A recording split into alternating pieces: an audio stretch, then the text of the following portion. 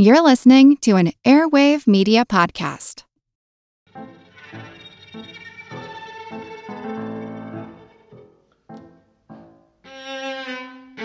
Hello, my lovely listeners, beautiful brainiacs, and the incurably curious.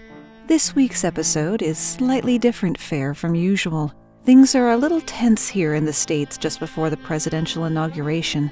Stuff's on fire, man. No, literally, there's a fire right now next to where they're doing the inaugural practice. So I thought I might do what I did for Election Day, a distraction data dump made up of the bonus mini episodes from over at patreon.com/yourbrainonfacts. These clips have some or all of their original intro on them, which can be helpful if I reference a specific period of time. Supporters of the show have access to dozens of these mini episodes, as well as other perks. And next week's episode topic was actually picked by our patrons. And if you want to support the show, but not financially, you can always just tell a friend. Still the best thing you can do for a podcaster. And now, your feature presentation. My name's Moxie, and this is your Brain on Facts. Introducing Royal Caribbean's newest ship, Icon of the Seas, the ultimate family vacation. The ultimate 6 slides, 8 neighborhoods, 0 compromise vacation. The ultimate never done that, can't wait to do it vacation. The ultimate chillin' by a different pool every day of the week vacation. This is the Icon of Vacations. Icon of the Seas, arriving in 2024. Book today. Come seek the Royal Caribbean. Ships Registry, Bahamas.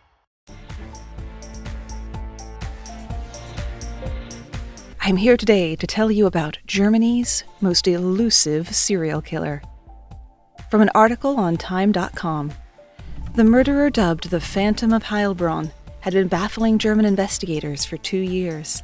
The criminal was a rarity, a female serial killer, and a very busy one. The police had linked DNA evidence from 40 crimes, including the infamous homicide of a policewoman in the southern German town of Heilbronn, to this same woman.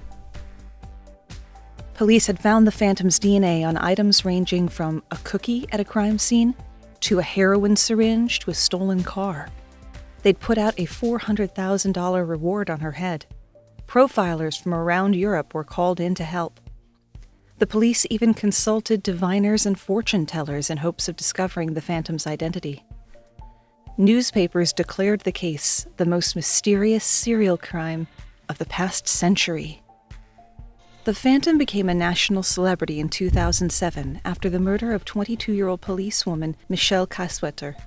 All of Germany watched the case unfold, and Heilbronn police alone racked up 16,000 hours of overtime pursuing the culprit.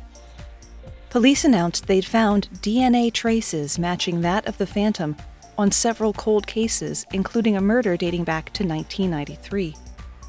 But as they studied the evidence, contradictions emerged that should have raised some red flags. The Phantom was not only a brutal killer, suspected in 6 homicides, but also a common thief. She had been involved in a car dealership robbery and a school break-in, but in both cases, other people convicted of those crimes denied the involvement of a woman. The Phantom's list of accomplices showed no pattern. Ranging from Slovak to Serb, Albanian to Romanian, her territory stretched throughout Germany and into Austria and France. No one had ever seen her, no security camera had ever captured her image, but when witnesses described her, they said she looked like a man. It wasn't until 2009 that investigators figured out something had gone very wrong. Trying to establish the identity of a burned corpse found in 2002, they were re-examining the fingerprints of a male asylum seeker taken from his asylum application many years earlier. The fingerprints contained the female Phantom's DNA. Impossible, they thought, as they repeated the test with a different cotton swab, and this time found no trace of the Phantom's DNA. This raised suspicion that the DNA found at all of the Phantom's crime scenes might have been traced to the swabs themselves. Cotton swabs are sterilized before being used to collect DNA samples, and while sterilizing removes bacteria, viruses, and fungi, it doesn't necessarily destroy DNA.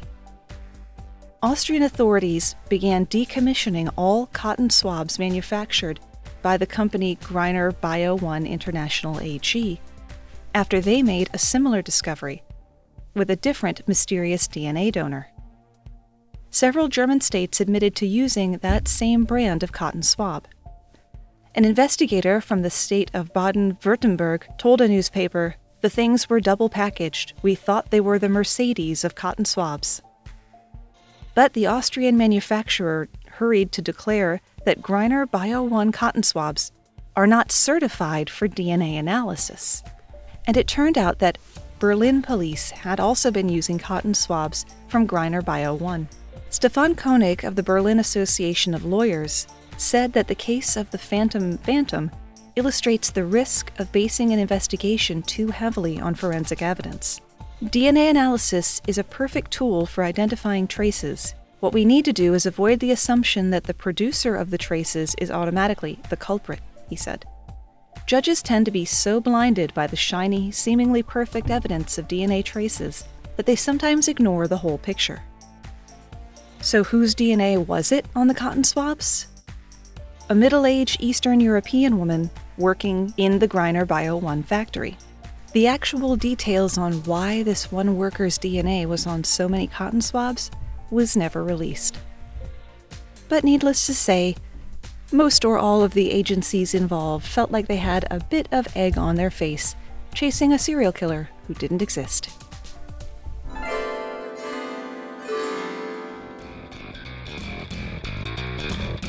Good morning, good afternoon, good evening, and hello, wherever and whenever you are, to copy my friend Sean from Stories of Yore and Yours.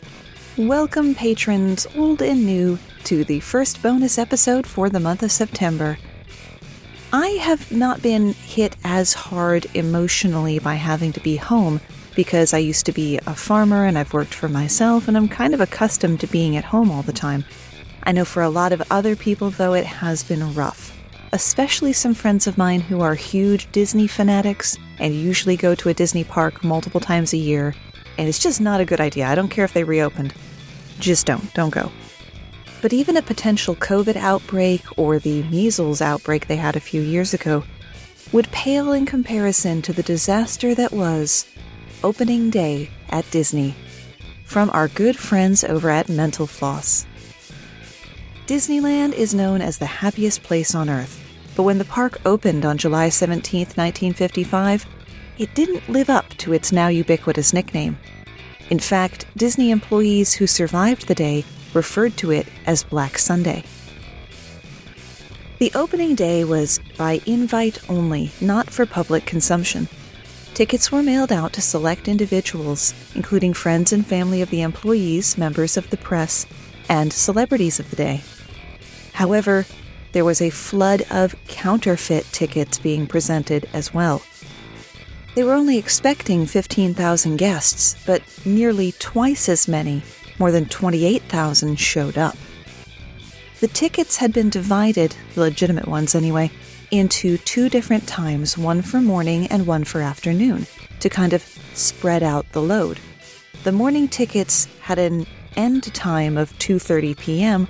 when I guess they figured people would see that and just say, "Oh, my time's up and I'll leave." Nobody did that. You buy a ticket for a theme park, you're there all day. So the attendance ballooned once the afternoon people started showing up. And then there were the people who started just sneaking in. One enterprising chap set a ladder up against the outside fence and charged people $5 to climb it. Now that's American entrepreneurship. A lot of things were not ready on opening day, including but not limited to the Santa Ana Freeway outside, where cars were backed up for over 7 miles. The opening of the park essentially shut the freeway down. There were so many people waiting so long, according to some media reports, there was rampant, let's call it, bathroom breaks on the side of the road and even in the Disney parking lot. Now, you might think of Disney as being meticulously manicured and maintained. Now, maybe. Opening day, not so much. Walt Disney had tried to push for everything to be ready, hustling his people to work faster, but there's only so much you can do. So there were bare patches of ground, there were weeds where there should have been manicured lawns and flowers. Workmen were still painting buildings and planting trees when the people came in. The areas of native flora and weeds that they couldn't get rid of in time, they instead put little signs with the Latin name of the plant in the weeds, so it kind of looks like it was meant to be there.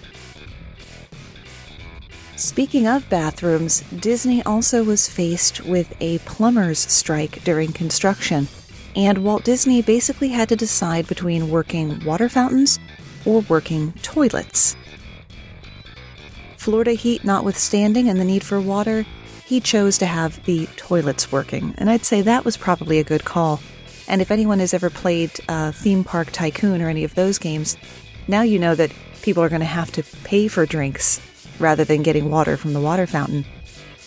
Or they would if the park had been fully stocked. The massive overflow of people meant that the food and drink that they had in inventory was gone in just a couple of hours. That was not good on a 100-degree day. Combine that with the fact that the asphalt had been finished so recently that it began sticking to the patrons' shoes. Some people even claimed to have gotten their shoes completely stuck to the pavement on Main Street. And the rides, which are, a big thing at an amusement park, they were just not ready. A number of rides, like Peter Pan's Flight, 20,000 Leagues Under the Sea submarine voyage, and the famous Flying Dumbo, broke down or never opened at all on opening day because they just hadn't finished building them. And that kind of continued on for the first few weeks of the park. A stagecoach ride in Frontierland permanently closed when it was discovered they had a tendency to flip over like Bronco 2s if they got too top-heavy. 36 cars in Autopia crashed due to aggressive driving on the part of the patrons, which is, kind of just what people are going to do. Ironically, the ride was designed to help children learn to be respectful drivers on the road. Don't forget, you built this park in Florida. And there were, a number of live animals in a circus attraction, which was not great, when a tiger and a panther escaped, which resulted in, quote, a furious death struggle between the two animals on Main Street, USA. Now that's an attraction you can't pay for. There was also the Mark Twain Riverboat in Frontierland, which, like the park, was over capacity on opening day, with over 500 people cramming onto the boat. This caused it to go off its tracks and sink in the mud. It took about half an hour to get it back onto the rail, and as soon as it pulled up to the landing, everyone rushed to get off. That's everyone on a boat rushing over to one side, so it tipped over. Thankfully, the water was shallow and there were no injuries. There was, however, a gas leak over at Sleeping Beauty's castle, which could have been a serious problem and prompted the closing of Adventureland, Fantasyland, and Frontierland for a few hours, because, oopsie, Sleeping Beauty's castle was on fire. Well, it was trying to catch fire. There was flame definitely involved in the gas leak. Reports vary as to how severe it actually was. Now, Disney himself was so busy handling the press that he didn't even learn about the fire until the following day. That's how chaotic things were. Because Disney was a shrewd and clever businessman, so he thought, I am opening this park, let's make this into a big live television event. He partnered with ABC, which had also helped to finance Disneyland, providing nearly a third of the funds necessary. In return, Walt Disney would host a weekly TV show about what people could expect to see in Disneyland a year before it would open. So on opening day, Walt Disney hosted a 90-minute live TV special with Art Linkletter, Bob Cummings, and future President Ronald Reagan. 90 million people tuned in to see the happiest place on Earth. And that kind of ratings was no mean feat for 1955. The cameras showed all of the fun and excitement of Disneyland, completely obscuring all of the disasters and unhappiness that was actually happening. But the broadcast didn't get away scot-free. It was riddled with technical difficulties. Guests kept tripping over camera cables that were strung all over the park. There were on-air flubs, people who forgot their mics were on, mics not working, and unexpected moments caught on camera, such as co-host Bob Cummings caught making out with one of the dancers just before going to air. This is not so much a show as it is a special event, Art Linkletter said during the broadcast. The rehearsal went about the way you'd expect a rehearsal to go if you were covering 3 volcanoes all erupting at the same time and you didn't expect any of them. So from time to time, if I say, "We take you now by camera to the snapping crocodiles in Adventureland," and instead somebody pushes the wrong button and we catch Irene Dunn adjusting her bustle on the Mark Twain, don't be too surprised. So opening day at Disney was a bit more like the Simpsons episode where they went to Itchy and Scratchy World. It's only a kick, a jump, a block. It's only a serve. It's only a tackle, a run. It's only for the fans. After all, it's only pressure. You got this. Adidas. Hello, everyone. You may recognize me as Gabby from the History of Everything podcast. And my name is Brenna, and you don't recognize me from anything yet. Together, we're 2 scientists who explore all of the weird little questions and conspiracies of the universe in our new podcast, Mystery of Everything. Everything has an explanation. We hope. But that is what we're here to figure out. We will dive into the science behind many popular conspiracy theories, such as vaccines causing autism, flat Earth theory, and was the moon landing fake? And if so, why the heck would anyone even do that? But it's not just conspiracies. There's a lot of cool mysteries that we will attempt to use science to explain, such as near-death experiences, what made the Vikings go berserk, and can I control my co-host with MK Ultra? Wait, what?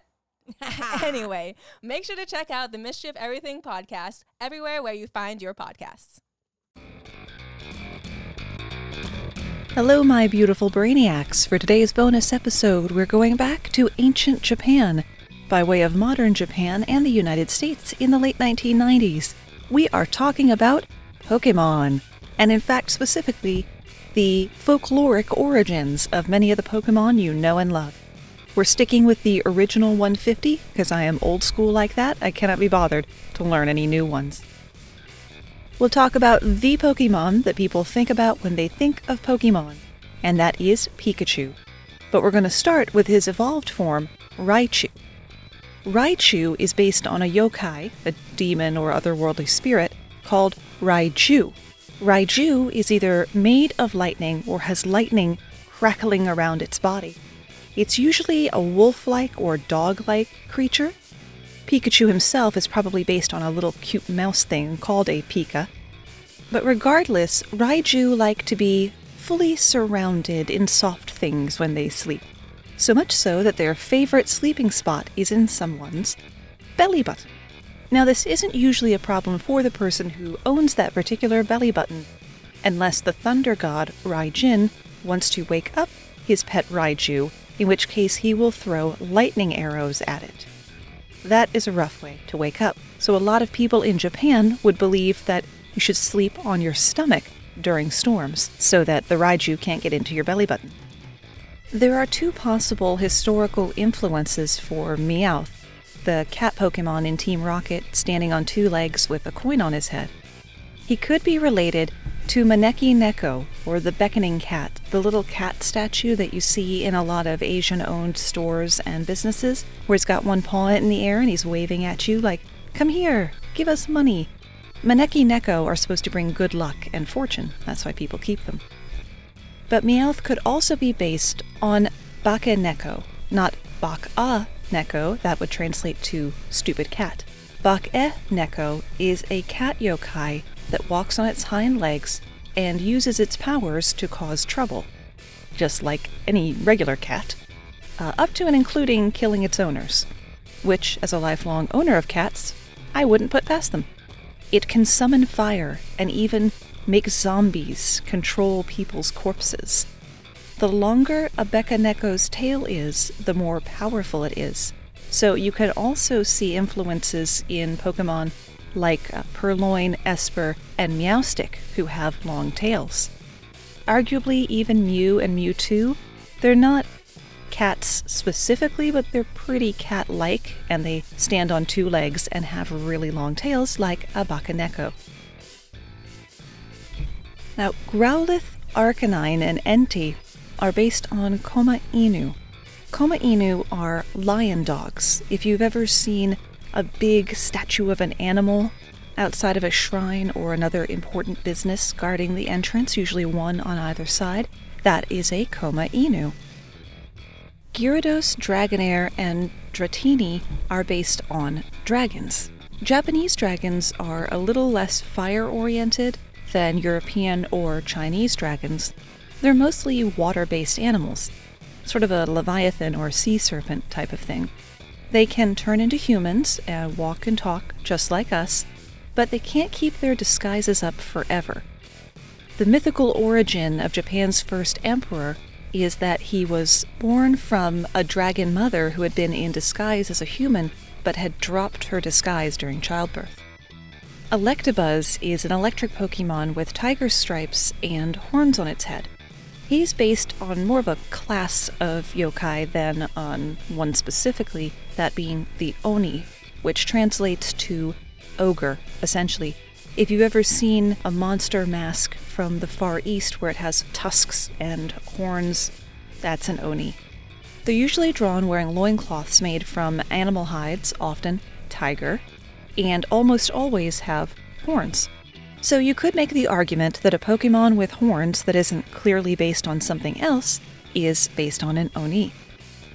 Tangential bonus fact: there is the long-held anti-Semitic belief that Jewish people have horns. I wish I'd gotten around to watching Jojo Rabbit a lot sooner, but that came up several times.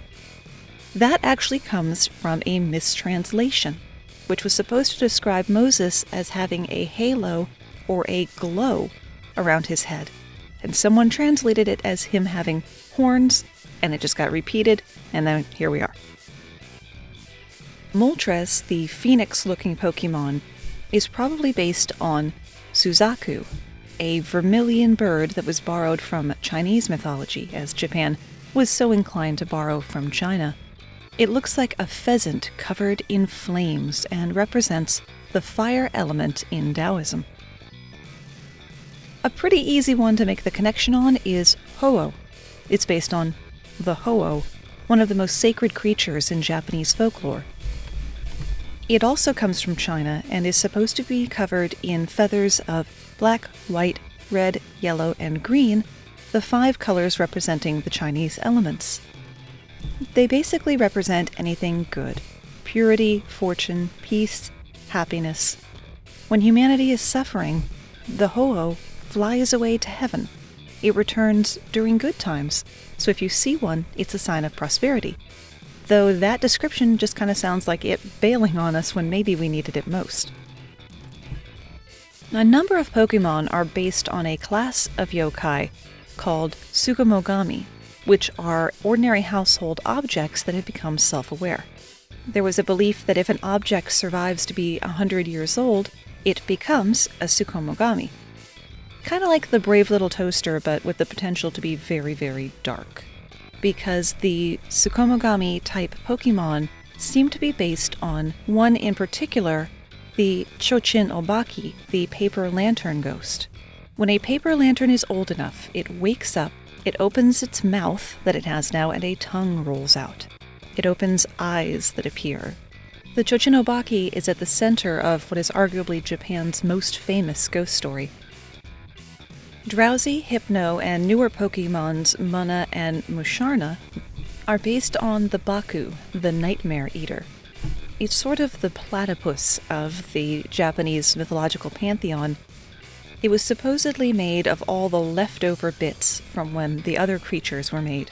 It has an elephant's trunk, rhinoceros's eyes, an ox's tail, and the paws of a tiger.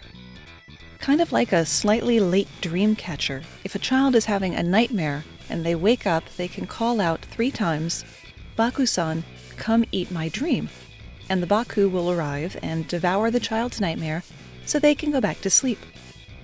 Assuming they can get over the yokai that just appeared in their bedroom.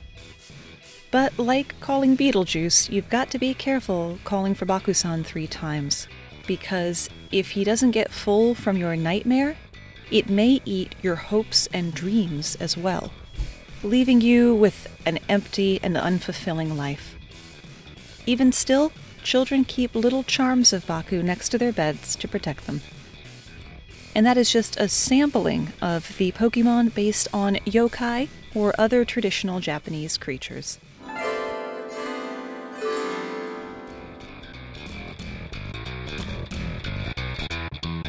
Hello, my beautiful Brainiacs. I've got a quick bonus episode for you today, chock full of schadenfreude. And if you're talking schadenfreude, you'd best go to the source, to Germany, specifically the Duchy of Thuringia, which I'm probably mispronouncing because it sounds like a Star Trek The Next Generation word, in the year 1184, for the Erfurt latrine disaster. With a name like that, it has to be good. A quick summary from our friends at Wikipedia. A number of nobles from across the Holy Roman Empire were meeting in a room at the Church of St. Peter when their combined weight caused the floor to collapse into the latrine beneath the cellar and led to dozens of nobles drowning in liquid excrement. There is no way you can come across a history story like this and just keep going, but I could not find a ton about it. Thankfully, there was one nice write-up by an author, Xavier, something German starting with an F, sorry guys. Sometimes when we visit a castle, a small bay window catches our eye on the outside. At an airy height, it sticks to the rock like a swallow's nest. That was the castle toilet. Whatever man wanted to get rid of, he simply let it fall down into the landscaping along the outer wall through a hole in the floor. It was practical. It didn't pollute the inside of the castle that way. The method, because it was so simple, was also used in the cities. There was often a narrow space between the individual row of houses, enough space for the walled-in swallows' nests. That which man did not need would fall down into the space between the buildings to be washed away by the rain or removed by hand. In the winter, it froze over, which at least made things a little less unpleasant.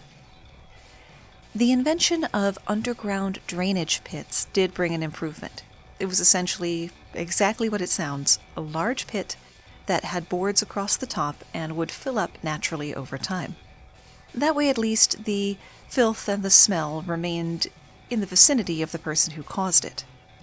But these pits could not be washed out by a heavy rain and had to be laboriously emptied by hand.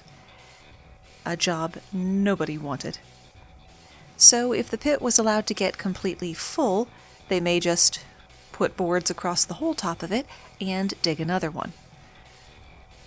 On July 26, 1184, the Archbishop's castle of Erfurt, though some say it was the cathedral at Marienstift, gathered a handsome number of counts, lords, princes, bishops, archbishops, well-to-do citizens of the city, and King Heinrich. They had come together to settle a dispute that had arisen between the Archbishop of Mainz and the Landgrave Ludwig of Thuringia. The noble gentlemen all met on the second floor of the building, and it was then that the beams of wood of the floor, which were old and rotted, gave way under the weight of so many men, and they fell to and through the floor beneath. Those beams were even more rotted, and add to that the impact force of the weight of the men, they stood no chance. And everyone, writes Pastor Lietzman, who researched what happened many years ago, who was not sitting in the lattice windows, plunged into the depths, many of them damaged, some even lost their lives. Several even fell into a secret room, some of which could hardly be pulled out with great difficulty, and others choked in that most hideous filth. The noble Heinrich von Schwarzburg for whom the archbishop's quarrel had started in the first place, was killed. Though the pastor notes Landgrave Ludwig also fell down but was saved happily, the king and archbishop were sitting in the window sills, and they had to be carried down later with the help of ladders.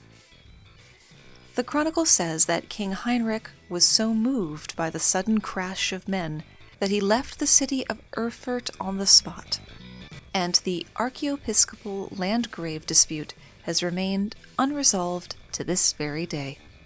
And that is a hell of a new word, archiepiscopal. Fun one to roll around the mouth. So just a little something to take your mind off of the horrors of our life by examining the horrors of someone else's. And that's Schadenfreude in a nutshell.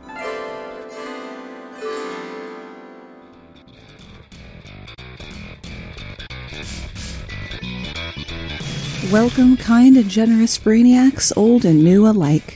For this bonus episode, I want to talk about one of my favorite wrestlers and an icon of his decade, Andre the Giant. While no records easily surface to determine how much he weighed at birth, by the age of 12, Andre Roussimoff, which was his name, was 6'3" and weighed over 240 pounds. He wasn't going to fit on the school bus. The only car he could fit in was a pickup truck. Luckily for the family, their neighbor, playwright Samuel Beckett, drove Andre to school every day. On the subject of vehicles, when Andre was full-grown, moving people's cars around was one of his favorite pranks. He didn't hotwire them, naturally, he just picked them up and moved them. Andre left home at the age of 14 to seek his fortune in the world, which is something we think of more as like a 13th century thing than a 20th century thing. He was gone from his family in rural France for about 5 years before coming home, now over 7 feet tall. His parents didn't recognize him. They didn't even realize they had seen him wrestling on television.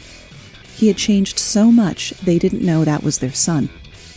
But it's said that his father finally saw the glint in his eye and knew that was Andre. At the age of 19, Andre received a draft notice for the French peacetime army, but they couldn't process him in. No uniform or equipment could accommodate him. He was too big to even fit on a bunk, and he definitely was too big to hide in a trench. Just as well because it gave him time to focus on his passion, which was wrestling. He worked as a mover during the day and trained at night. In 1963, he made his debut as a professional wrestler in the UK, 10 years before making his debut in what was then the WWF. He wrestled under the name Monster Roussimoff, which was then shortened to Monster, and later changed to Giant. And naturally, he was, no pun intended, big in Japan.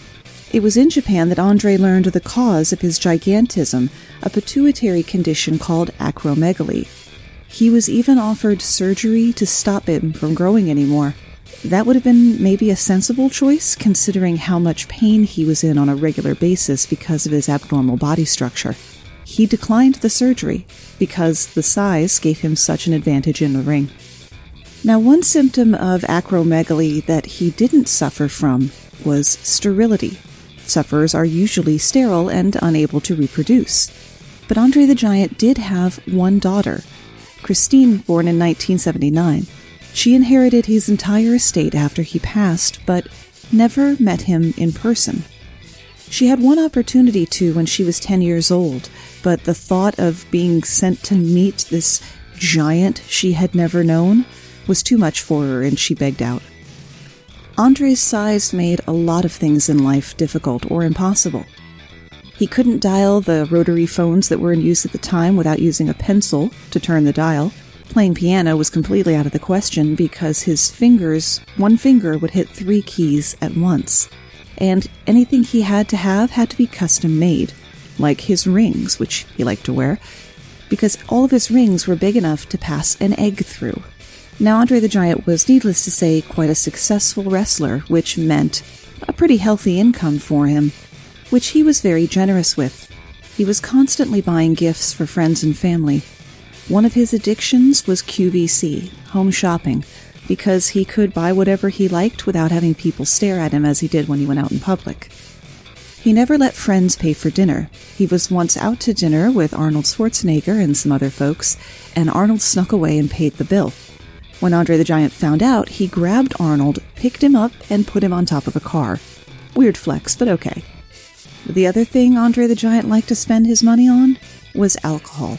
And when you weigh over 500 pounds, or over 230 kilos, it's going to take a lot of alcohol to get you drunk. According to Olympic powerlifter Terry Todd, Andre the Giant would routinely consume 7,000 calories worth of alcohol a day. On a typical day, Andre would drink an entire case of beer, 2 bottles of wine with dinner, 8 shots of brandy for dessert, move on to a second dessert, and have half a dozen cocktails or so.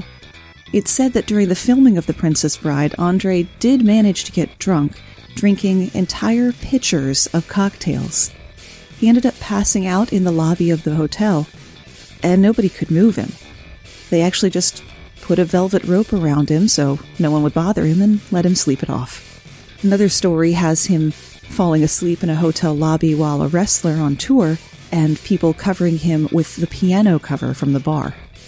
His drinking was also understandable when you remember he was in constant physical pain and doing a job that only adds more pain to even the healthiest body. Apart from being a physically superior wrestler to a lot of guys, Andre liked to have fun with his opponents, like squeezing the sweat out of his singlet on them if he had them on the ground, or if he had them on the ground and they had long hair, stepping on it. But his favorite thing to do was to fart on his opponents, preferably in their faces.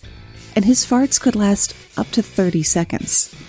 It's said that on the set of The Princess Bride, during one of the Miracle Max scenes, Andre the Giant let out a fart that lasted almost a minute. Everyone froze in place. Nobody said anything. Rob Reiner finally said, "You okay there, Andre?" And Andre the Giant replied, "I am now, boss."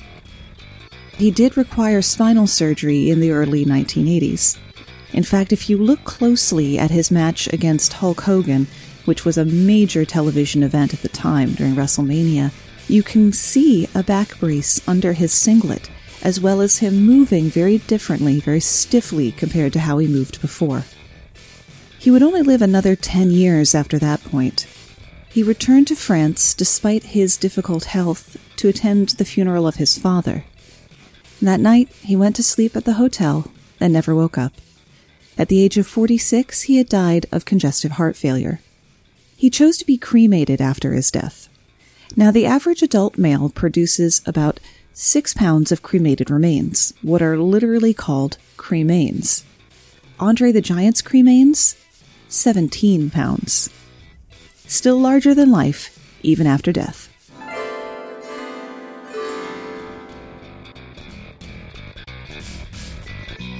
Hello, fabulous Patreon supporters, and welcome to your October bonus mini episode. As teased in the recent 2-part episodes on twins and the episode about Todd Browning's Freaks, today we're going to be talking about the 2-headed nightingale, Millie Christine, as well as Myrtle Corbin, the 4-legged girl. Known as the Carolina Twins, the 2-headed girl, or the 2-headed nightingale, conjoined twins and former slaves, Millie and Christine McCoy, were stars of the 19th century carnival circuit both in the U.S. and overseas. Their story begins in Welch's Creek, North Carolina in July of 1851. Millie and Christine were born into slavery, the daughters of Jacob and Monimia. Connected at the spine, the twins were united at the lateral posterior portion of the pelvis, the sacrum and the coccyx joined, the lower part of the spinal cord united, according to a medical report by Edinburgh physician and the inventor of chloroform, Dr. James Simpson. They were born at a combined weight of 17 pounds, but not 8.5 pounds each. Christine actually weighed 12 pounds, and Millie only 5. Each sister had 2 arms and 2 legs of her own.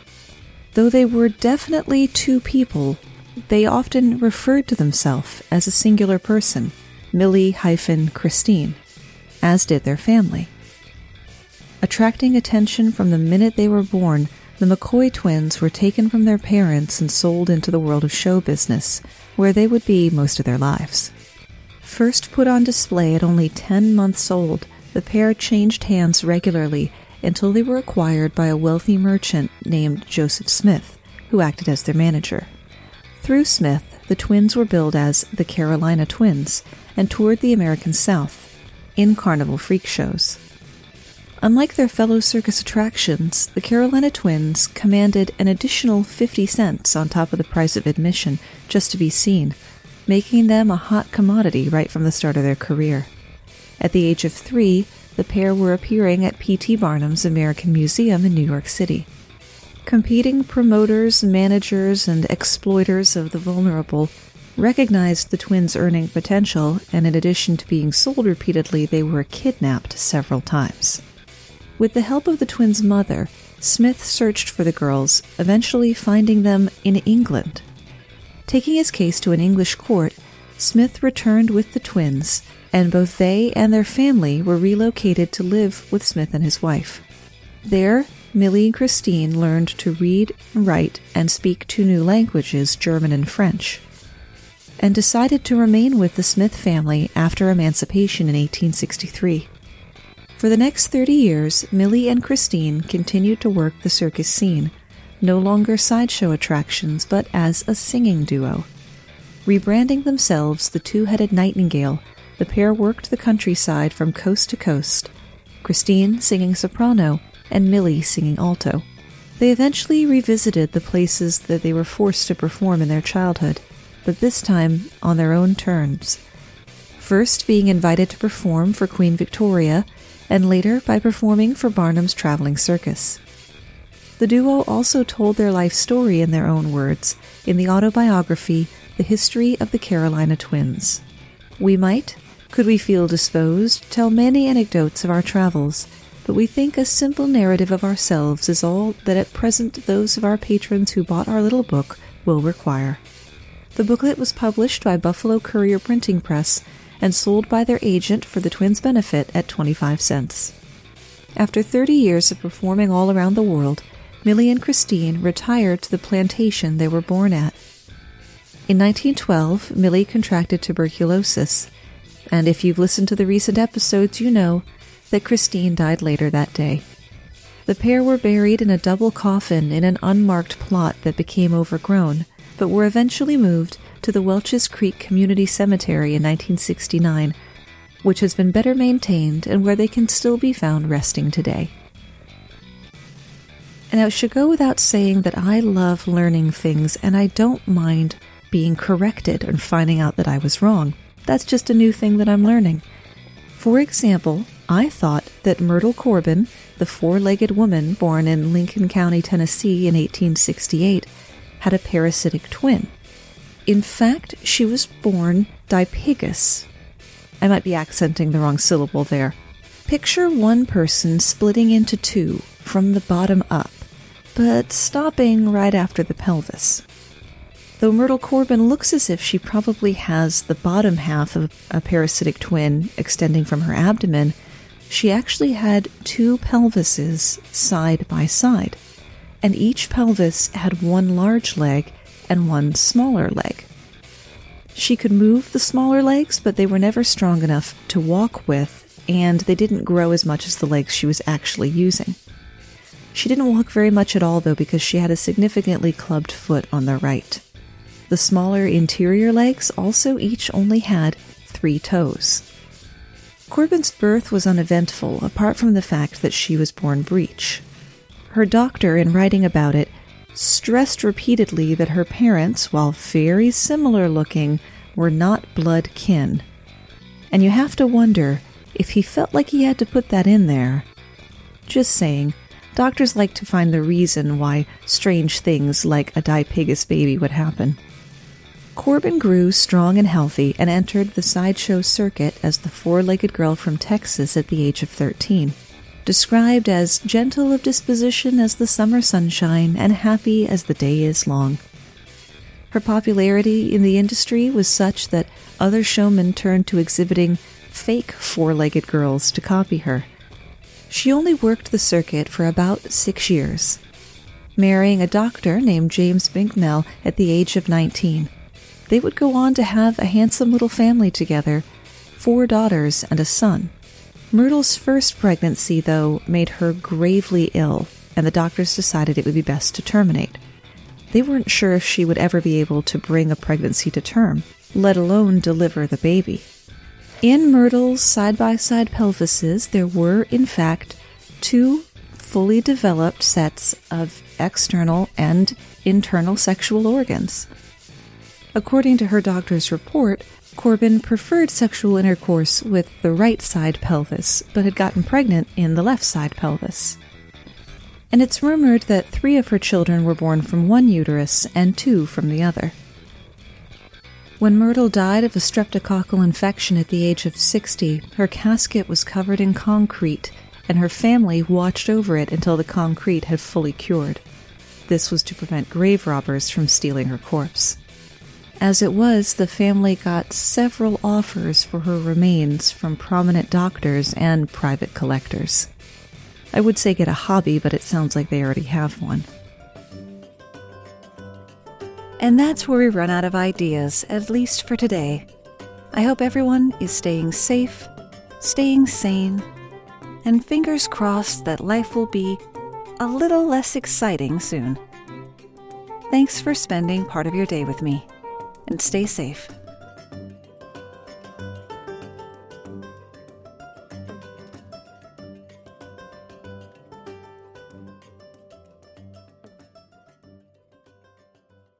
We've all been there. You're standing in a museum staring at a painting and all you can think is, I don't get it. To me, knowing the story behind an artwork is a huge part of knowing how to look at it. I'm Amanda, the host of the Art of History podcast, where we view history through the lens of some really great works of art. Each episode, we dive deep into the bigger picture behind some familiar and maybe not so familiar pieces. Check out Art of History now wherever you get your podcasts.